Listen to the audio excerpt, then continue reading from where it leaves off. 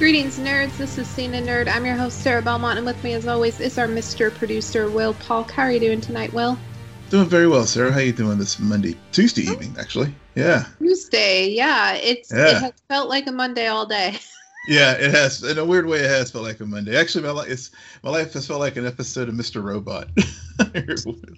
Which one? So I don't know if you saw in the news about the big cyber attack on the fuel pipeline that provides like a major source of fuel for the eastern United States. And so I just, I was looking at it. It happened over the weekend, and it was like on 5/9, and I couldn't help but think about remember 5/9. Right. Yeah. It was just the weirdest thing where it felt like life was imitating art. Yeah, I'm sure that later it's going to come out how many people went and watched old episodes of Mr. Robot. Just like when the pandemic started, everyone was like, what was that movie called? Oh, I know which one you're talking about. It's Dustin Hoffman. Yeah. Oh my God, I'm like blanking on the name. Yeah, I know which one you're talking about, and another one I was thinking about was the one with like Dustin Hoffman, and it was in the mid to late 90s. The one. Yeah. There's that one, and then there's the Gwyneth Paltrow one. But we're not here to talk about either one of those things because that was so 2020. Yes. We actually have some 2021 news, and I'm going to start off with the headline not because Will listed this first, but because I haven't actually watched this. But Stranger Things season 4 dropped a teaser trailer, and again, I have not watched it I don't know why, Will. Yeah. Just haven't. Yeah, this was one from I guess middle of last week where I believe they dropped this particular trailer, and it was, it really didn't say much. I mean, you probably read about it, I'm sure, on Twitter, where they basically look like they're back at the Hawkins Research Laboratory, and it goes to a room where 11 is apparently held, and it has a little clock. Hawkins Laboratories closed until 9 a.m. or something like that. But it didn't have a release date or anything like that. It had a lot of visuals and blood splatters on the wall. Clearly a lot of things happened in that facility. And it was kind of set in that eerie tone that Stranger Things always has. But it was. But giving anything away as far as what happened with Hopper or anything more, it really didn't have much more than just trying to save 11. Yeah, which I think maybe that's why I haven't really remembered to go and check out that teaser trailers, because everyone came out with the same kind of overview of, oh great, it's another season about 11, which is sad because I remember, and it's also sad that it's been so long and I haven't really missed Stranger Things. Like I haven't been wondering when are we going to get the next season. Right. Even though I really liked the third season. I think both of us really liked the first and the third season. The second season, it's not that it's bad. There was just so much 11. Yeah, true. So much 11. Yeah, very much so. And that's some of the criticism of the show is they rely so much on that character to a detriment. And so this teaser isn't really making anyone like, oh, they're doing something new. Right. And it seemed like it was an origin story with the way the trailer was presented. So, and of course now that, Millie Bobby Brown is well into her teen years now, and all. I just wonder if it is an origin story. Clearly, they'll have another actress play 11 from a younger age. But yeah, again, I think there were so many things you could read into that. But of course, Hawkins' lab is closed, as we know from the third season. So that definitely leads credence to it being a flashback to to an earlier time, perhaps. Yeah, perhaps. Speaking about origin stories, or just another story of a challenging young girl, Miss Marvel has finished filming the show's season in Thailand, and we're expecting that to drop this year or early next year. Right now, currently, they are planning on dropping it late 2021. So, but but that could always change because I know Hawkeye is also supposed to fall later this year. But maybe they'll do like what they've done with WandaVision and Falcon and Winter Soldier, where they'll have them back to back. Maybe time frame, maybe a November, December kind of deal, or I guess late September, and maybe a break, and then go into December and maybe bleed over into next year. Yeah. I'm hoping they're looking at something marvelous every month. You got your movies that are starting to come back, and then you got these TV shows. But this is another thing. We haven't had a trailer yet, so I'm still not sure what to expect. But I mean, the shows just have been so great so far that I'm sure it's going to hold up, or it's going to do what it's supposed to do. Yeah, I completely agree. We really haven't had, like you said, no trailers. We did have some set photos that showed Miss Marvel in costume, and of course, as last week we got the Phase 4 trailers, which did release the name of Captain Marvel 2, which is the Marvels. So so we have had some things around this film, but and of course we were introduced to grown-up Monica, who will also be in it as either Photon or Captain Marvel herself. So we'll we got this thing could go so many different ways, but I am looking forward to this because, like you said, I mean, out of the gate, Marvel on Disney Plus has been very strong. So can't imagine it not continuing that momentum moving forward. Yeah, and I think that MCU has learned, or Marvel has learned, they like to mess around with their release dates. So that's why the fall still seems a bit unclear, maybe, because even Loki had a last minute date change, and it's now moved up to June 9th. Yeah. Wednesdays are the new Fridays. I really liked Friday, but I'm not mad at this because I feel like Wednesdays we kind of need a pick-me-up, and we need something to kind of remind us that the end is near. Yeah, and it gives it's like when I saw that I was like, okay, they moved things up, and it wasn't unexpected, I guess, given, like you said, the way things have been moving around, and so I'm glad it didn't move it back any. So that seems to be the trend lately, but for obvious reasons. But this is good, and there'll be a lot of tired people going into work on Thursday morning, but hey, it's all good.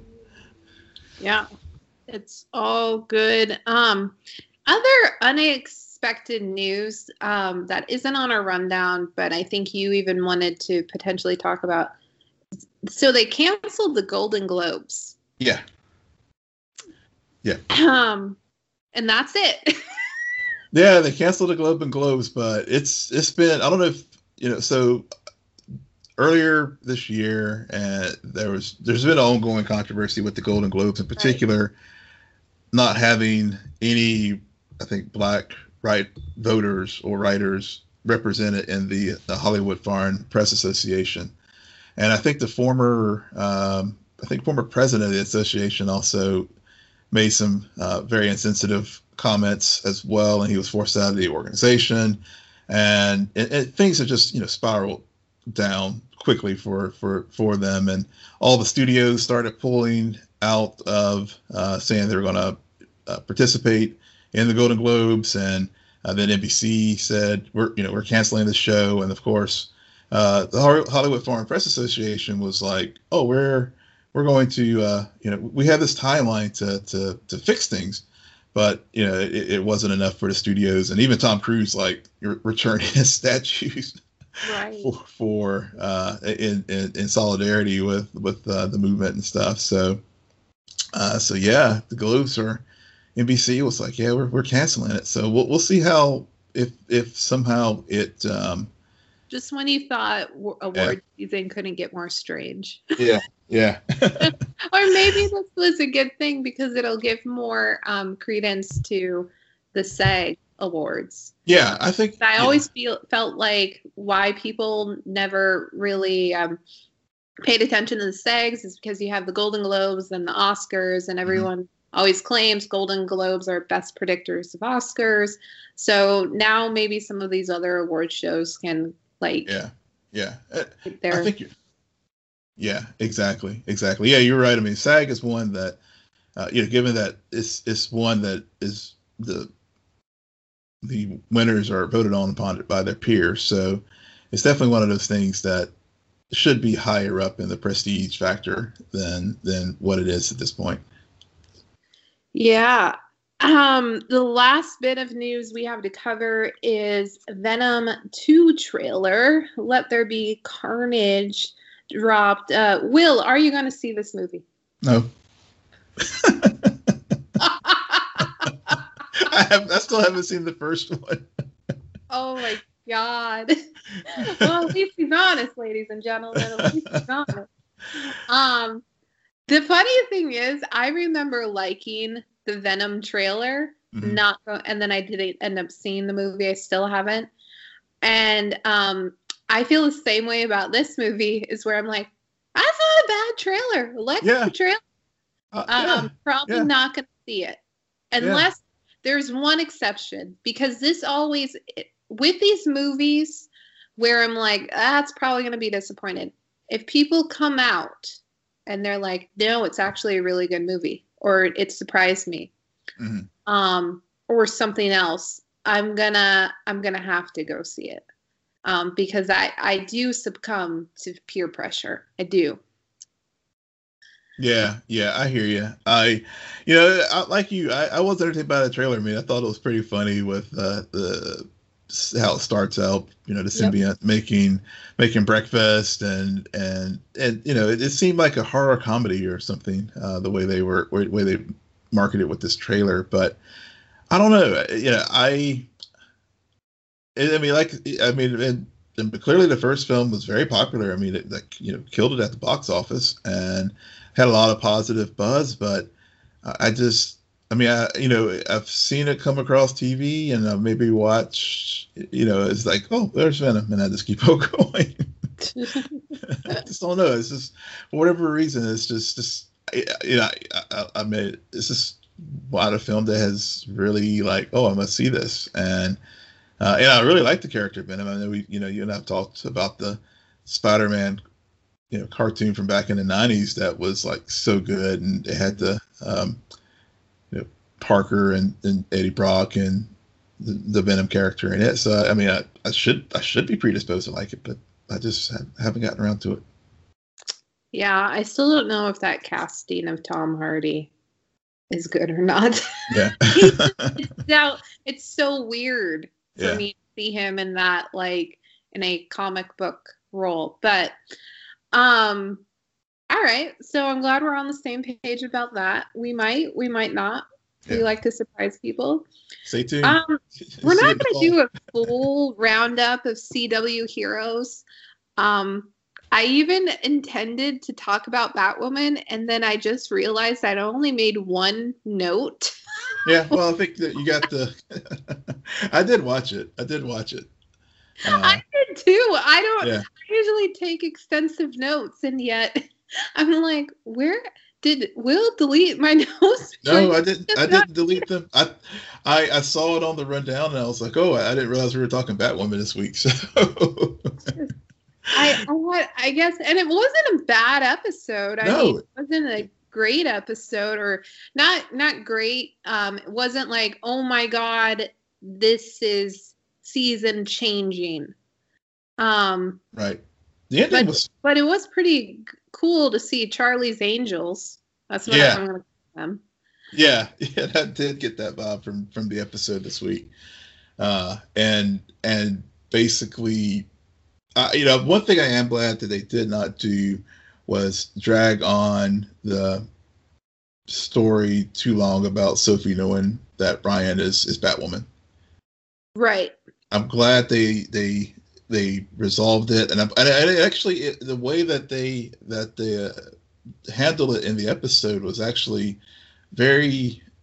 I thought it was executed pretty well, and I did like that because it's like, okay, instead of she basically kept trying to get this whole issue of trust and everything throughout the episode was discussed, and then of course they're in with Cluemaster's quiz show pressure, the game show set where he set up the pressure explosion to take out was intended for Sophie, but Sophie basically is like, look, you can stand there and be like play dumb and act proud, or you can like call Luke and just get reveal yourself as Batwoman. So I thought that was handled pretty well, and I'm back on the Alice like interesting thing again, just the way that she and the interaction that she had with Black Mask and White. Yeah, that's what I'm gonna call her. Clear White Mask. Yeah. No, I agree. The ending really allowed us to see through fruition what they intended to do with this new version of Kate, not Kane.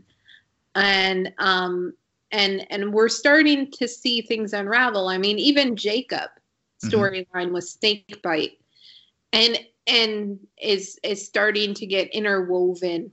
So pieces are coming together. We'll see what happens as they continue on this journey. Do we know when this season's going to end? I think they will go through the summer, so I don't think they're going to take a break from here on out, unless maybe for Memorial Day. But beyond that, I think they're going to end in June. Okay, end in June. Yeah. When you said the summer, I'm like, they're going to go all the way through August? No. No, that's not. Yeah, August is when Stargirl returns. So okay. Yeah. Okay. Speaking about other CW shows, though, I've been keeping up with The Flash, or so I tell myself. I watched last week's episode, and then yesterday when I was looking at the rundown, I thought to myself, "What the heck happened on The Flash?"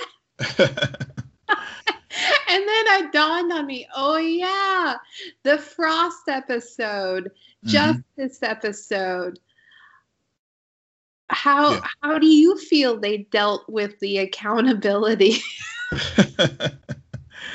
So I had a problem. I think whenever we were pondering a rundown for this week, I was like, I think I had things to say about this.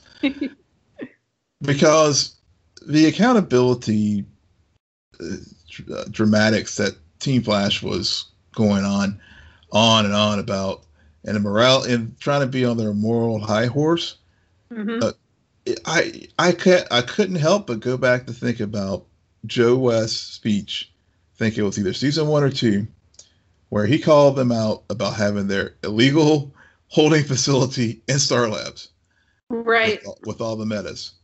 So it just. I mean, yeah, I know it's supposed to be growth, and I know that, Cisco developing the formula, I guess it was last season or season before to end the meta powers, kind of in some regards to me seemed like an extension of their little private prison.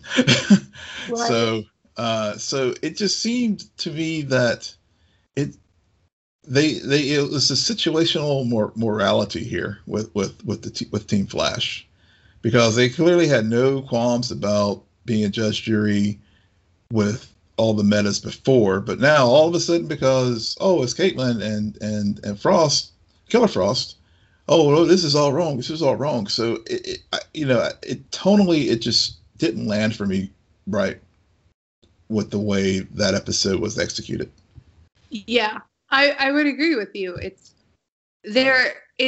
very hypocritical, and again, the stakes has been a problem for this show since season 2. Yeah. Season 1 is still perfect. Mm. Season 2 stakes have been a problem. And so I think it was the other week where we were talking Flash and you brought up accountability and I was like, there's no way. and they kind of like, and I don't know what's more irritating. A clear denial and like, no, the judge found her innocent and so she goes. Mm-hmm. Or what they did where they basically said, we're going to meet you halfway. Mm-hmm. And we're going to send her away, but we're also going to make her feel like she's standing up for something because the cop doesn't get her way and seeing that we set a precedence, which I actually thought for a moment, if they do this, the rest of the season will be very interesting with this threat of mm-hmm. metahumans who are caught breaking the law or misusing their powers will then lose their powers. I thought that was a really cool twist on Central City, especially with how that could put Barry in a very vulnerable situation. And they didn't. They skirted around. And I'm like, well, what was the point? Yeah, they punted. They punted. And it was just so frustrating that they did that because, I mean, and I know the show is not necessarily supposed to be as deep as some of the other things that we've seen as far as the WandaVisions and The Boys and all that in the genre. But I mean, when you're at this juncture in your show and you've really monkeyed around with this character, not sure how you're going to handle Frost for now, multiple seasons. You're right. I mean, I hadn't thought of that, but it really, they did create a storyline that really could have addressed that moral issue as far as what do we do with these metas and what are consequences for when metas go bad. Right. And and clearly if you do it through the court system, there is the due process of this. And so yeah, I think they had it was a real missed opportunity for them story wise, because it seems that for now Frost to go off to prison, and whenever they can figure out a way to bring the character back, I'm sure they will. And but for now, Danielle Panabaker gets a break from having to pull double duty in shows for at least the rest of I guess 7A. Yeah. But another thing too about stakes you mentioned, and I guess this has been, I mean, really, even though season 1 was perfect, from the outset when we saw that headline of the Flash disappears in the crisis, mm-hmm. They basically set themselves up in a box that has tripped them up from literally day one. Right. And so because in the ultimate, and you really Crisis on Infinite Earths crossover just clearly demonstrated that 1,000%, to use Winston A. Marshall's for folks who watch SEN or Flirts in the Hood know who we're talking about, is those stakes, because they always use a cheat code, and the cheat code in Crisis was Earth 90 Barry Allen, not right. Our Barry. And so, I always, when I saw that headline, I always thought that would be the ending of the series. Right. But instead, we had, they have done this over and over again. And so this, and the reason why I bring this up is it's just continued with this Frost episode last week. Yeah. And so that's just thematically how the show goes. And at some point, it's just like me as a viewer, and especially when you have so many other things out in the content out there now, where you, like we were just saying, need to step up their game. They really need to do that, because it's gotten so predictable. Yeah. Yeah. Almost as predictable as other actor or as actors of the show kind of be like, yeah, this Yeah. was fun, guys, but we're seriously going to leave now, as it was also came out that Carlos and Tom are officially leaving the show at the end of this year. Yeah. Yeah. I mean, Carlos has been rumored to be leaving since season 4? Yeah. But now he's serious. Yeah. He's like, peace out, y'all. I'm done.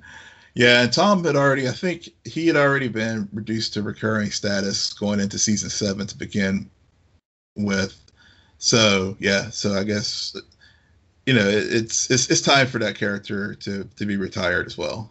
Yeah, all the Wells to be. All the Wells, yeah. So what about Black Lightning? What has been going on in Freeland? yeah, so that show only has 2 episodes left this week after this week's. Yeah, so it's coming to a close. But and again, talking about certain things that seem repetitive. Jefferson and Lynn's fighting gets repetitive from time to time, but the real thing that was this week's episode was really good. I really enjoyed it because Tobias is now mayor of Friedland. But also he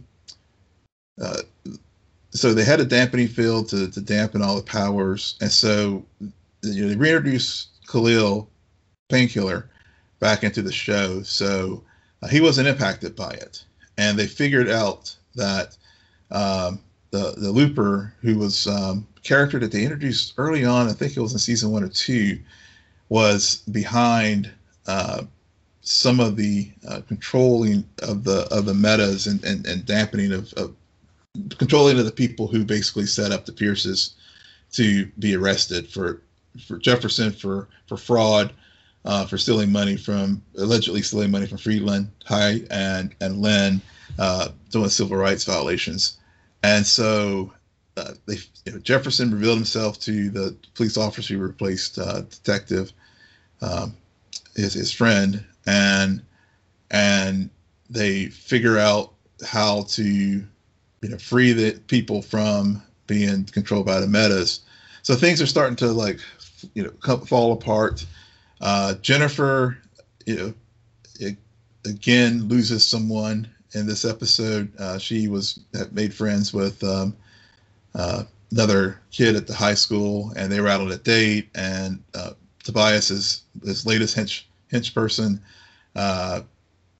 attacked them, and because Jennifer's powers are still kind of wonky because of the dampening field, one of the projectiles made it through her protective shield, and so of course first she had lost Khalil, and then now she lost her new boyfriend, but in the process of reviewing the street cameras, Tobias realizes that the reconstituted Jennifer or JJ as they call her, is actually Jennifer Pierce, and so of course it's setting up another show, probably a big showdown between Jennifer and possibly Tobias as we get closer to the finale. So they're definitely wrapping up a lot of threads, and when I realized it was only 2 episodes left, it's like, dang, they have a lot of story that they've got to wrap up in these last 2 episodes. But overall, for final seasons, they have done a good job of telling the story, keeping the show fresh and engaged, even though there's some moments that do seem repetitive. But overall, I've really enjoyed this season. Good. Yeah. It hasn't. Again, the comparisons between Black Lightning and the Flash, and sometimes it's good to make an early exit. Yeah. Yep. Even though I know ratings call CW to cancel it, but I think they are ending at a good place. Yeah. Now for a show that it's very interesting that A, we watched it, B, Will binged it before I had even watched the second episode. But Netflix dropped Jupiter's Legacy over the weekend. I think it dropped a few trailers wasn't getting a whole lot of buzz. Mm. But because I'm a very competitive person, after Will like bragged about him binging it, I of course had to binge it. Um, and I'm glad I did. It's also a short season, Yeah. only 8 episodes. Um, and it definitely, what I appreciated about it was it knew from the very beginning where it was going, Mm-hmm. and there was it balanced a mystery Mm-hmm. with family drama that parallels like Shakespeare Mm-hmm. to with in context of this comic book genre. And I have a note on here of like, how do you best describe this show? Because it's not Watchmen, it's not The Incredibles, it's not Superman and Lois, but it like has bits and pieces of each one of those. Yeah. Um, and it's just it's I mean, some of it sometimes it's very contrived, but sometimes you're just like, whoa, they're going on all cylinders right now. Yeah. Yeah. Yeah, I think whenever I was in the process of binging it, I just, was checked in with you, see how you were coming along with it, and I was like, yeah, it feels a little derivative, but Right. uh, but you're right, it doesn't fit neatly into any particular box. And I know last week we talked about critic score versus audience scores, it's Rotten Tomatoes, and the critics killed it. I mean, I think it's like 38% now with on Rotten Tomatoes, but the audience scores around 74, 75%. So, I personally enjoyed it. I like I said it earlier before we recorded it, it did feel like a mystery, and I think that mystery was what kept me engaged as far as trying to figure out what was going on with these characters, and in particular, Sheldon, who is the Utopian and lead in the show. Not so much in the modern day, but really the period when they went back to the 1929 Uh-huh. and really exploring his origins and how he got powers. And what I liked about this show is they didn't do the typical superhero trope of some thing falling out of space or something, some kind of thing. They did have the tragedy, which was Right. the driving force, but the tragedy actually served the story as far as him, um, trying to figure out what was all going on. Because again, it wasn't like his father committing suicide uh, was drove him to be a Right. superhero. Right. It was more like everybody. He was like, "What the heck's going on?" Yeah.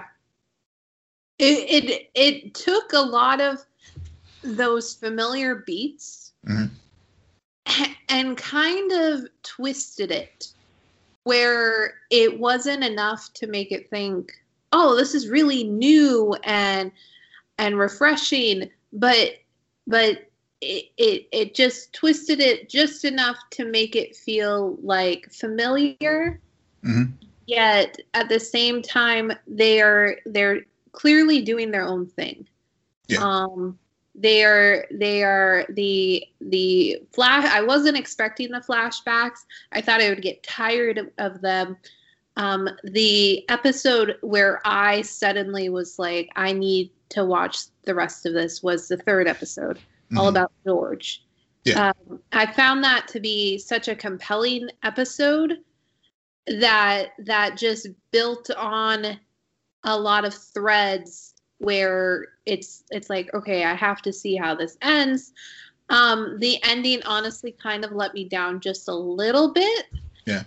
Because I'm not sure if I liked what they did, but I am excited to see the next season because I do have a lot of questions. Oh, yeah. Um, I Josh Duhamel. It is so weird because during the first episode, I'm like, okay, I know Josh is old. Like, he's getting up there.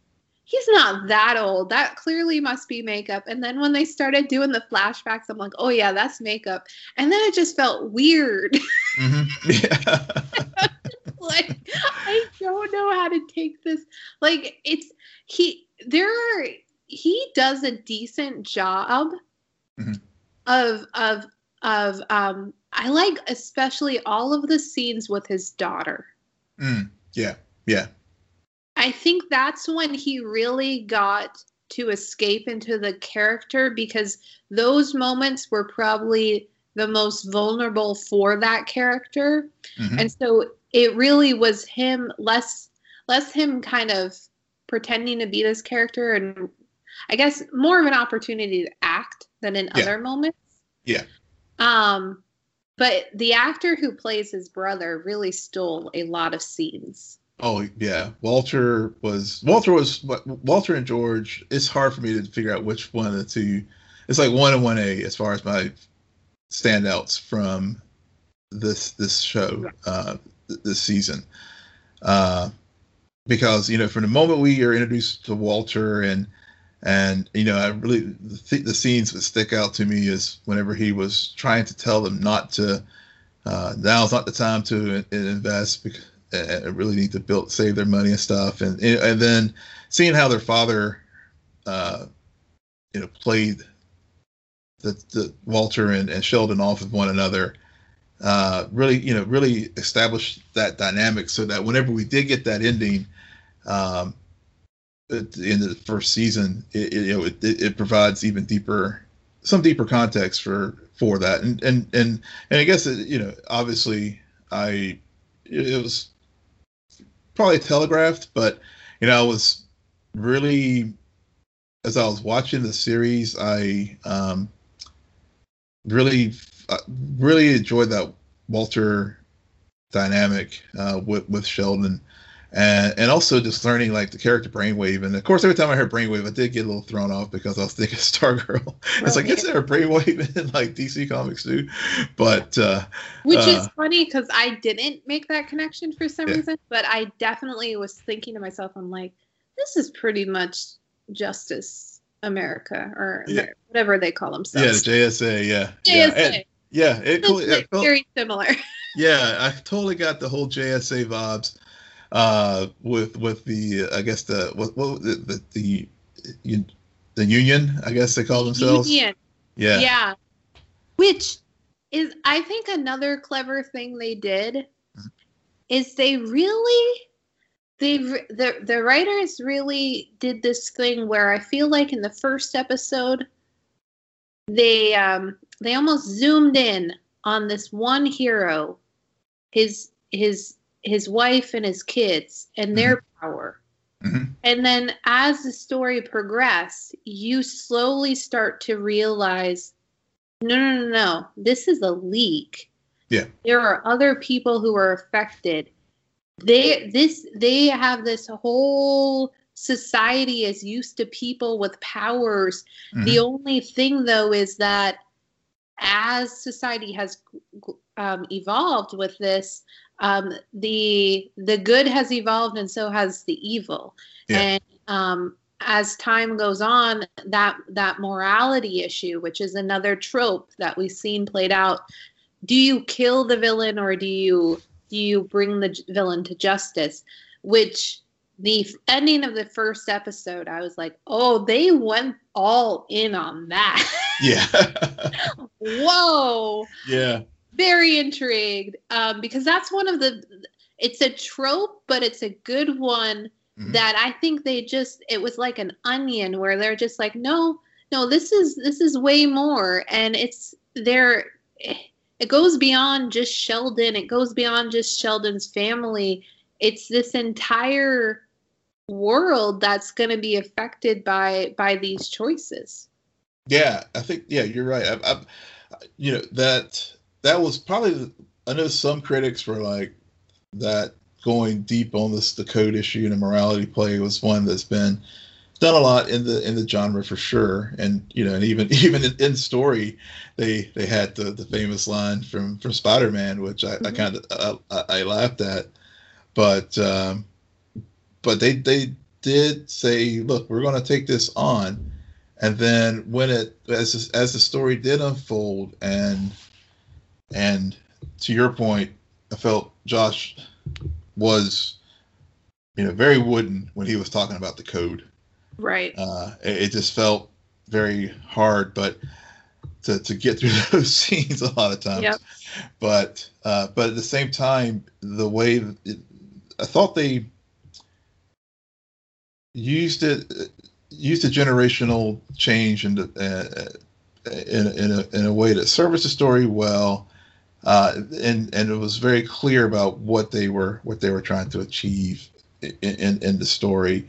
And at the end of the day, I felt that was just a MacGuffin that was just sort of there, right, to get things as to sort of to keep things moving. But I didn't. I mean, yes, I felt yes, it is a core part of the show, but like whenever you see the Union from Generation 1.0 evolve, other members of it, like Sheldon's wife, Lady Liberty, she was like, oh, we got to change.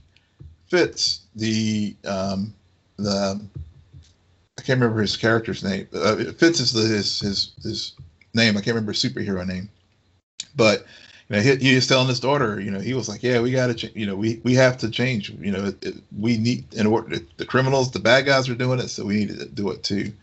Right. But I just felt that when Utopian was talking about the code and stuff, it did slow things down. Right. I agree. I think nobody likes the hero to be like almighty and godlike, and I can do no wrong, and this is the right way, and I say it's the right way. And I guess why I was still okay with it was because I liked how they then took characters and placed them in those situations where that episode where one of the heroes dies in Lady Liberty's arms. Oh yeah. And then she kills. Yeah. And I was just like, oh, they went there. Yeah. Like normally what the show does is it goes on and on about the code, and then the hero finally realizes that he was wrong, and then he but he doesn't break his code or whatever, or he's but no, it was about his family around him breaking the code and how that affected him. Yeah. Which is something we don't see. Like, that's why this is in a way is a rated R version of The Incredibles, because it's one thing just to be a hero and to grow up taking those risks and making those choices. But now you have your entire family, so your wife and children, who are not only at risk, and you're trying to protect the world, but when your wife's or son's life is on the line, what code really exists? And I think that's hopefully what they're going to explore more a little bit in the second season, is because I think there's going to be some hard choices for the Utopian in the season. Yeah, and you're right, because they did use his family as a way to as the ones to break the code, something that under his household. I mean, it's one thing if it's another character, but when it's people. He two kids that he's raised, one, and that's the other thing too that I like, that just seeing how the code sort of shaped things in his own house. Yeah. Because you had his son Brandon, who was wanted to, follow in his father's footsteps. And then, of course, you have Chloe, who I thought was another character I liked as well. Just, the typical rebellious teen, child and go out and does her own thing. But then how she has to deal with being the kid of the utopian, and how she dealt with that. Like whenever the guy was hooking up with her, first he seemed all innocent, like, just really just wanted to get to know her as a person. But then after, the morning after he's like, hey, can you put a word in? and it really was like, to me, it was one of those things like got into the access and celebrity of superherodom that we see in The Boys, for example. Right. And so and how Chloe basically was just trying to run away from all that, even to the point where she doesn't have a crazy superhero name or costume or anything like that. So, the show really hit on a lot of good things, and opened up a lot of interesting places where they can go for hopefully a season 2 if they get renewed.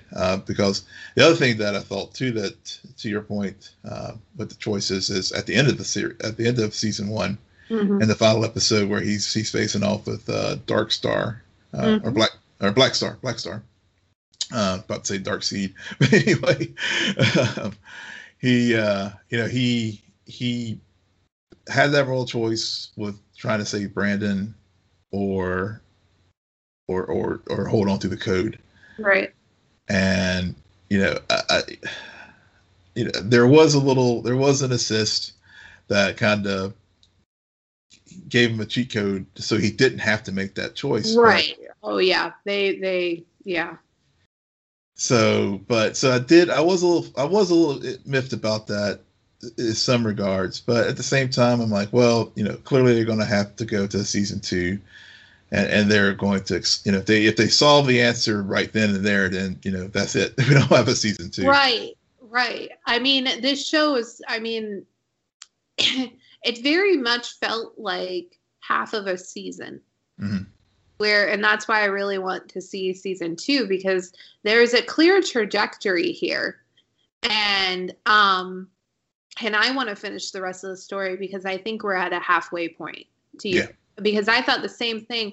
That being said, I was also kind of just like, okay, let's get back to the more interesting fight that's going on with the mind. Yeah. that was a lot more interesting, and turns out a lot more to the plot of the show. But yeah.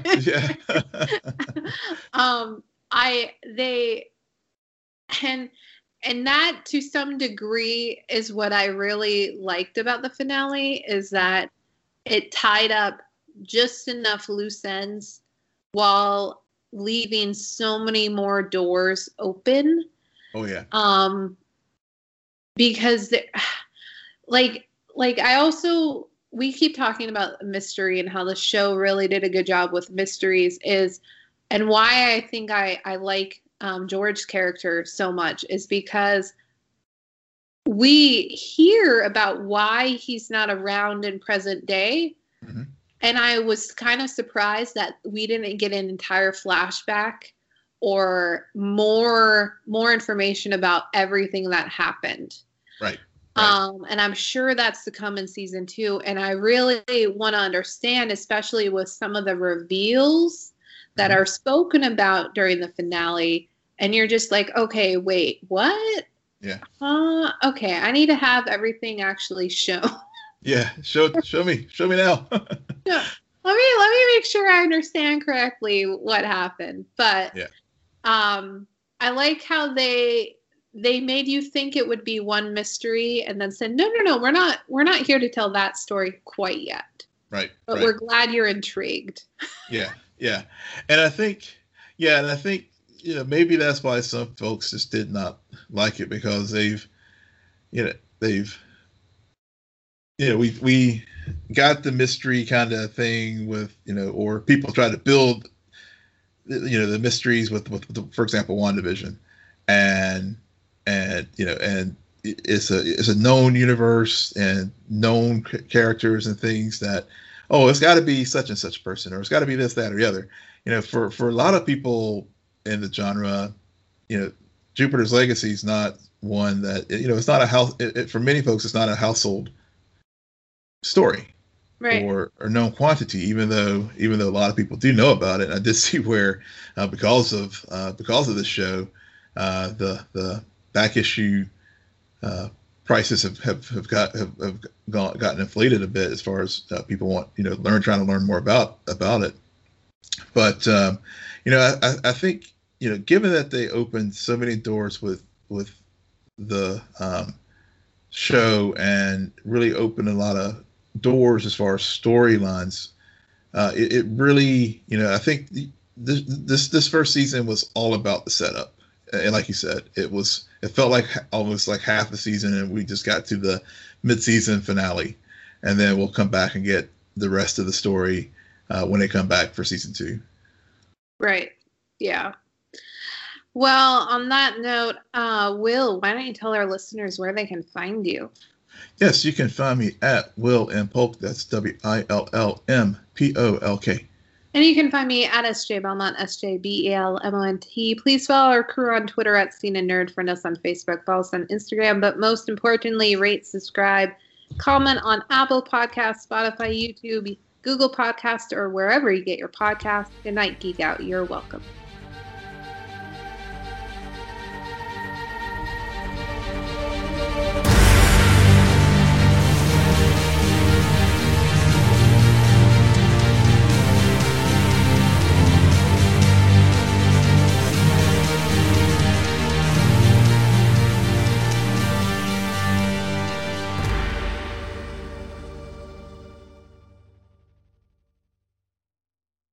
Say goodbye to your credit card rewards. Greedy corporate mega stores, led by Walmart and Target, are pushing for a law in Congress to take away your hard-earned cash back and travel points to line their pockets. The Durbin-Marshall credit card bill would enact harmful credit card routing mandates that would end credit card rewards as we know it. If you love your credit card rewards, tell your lawmakers, hands off my rewards. Tell them to oppose the Durbin-Marshall credit card bill.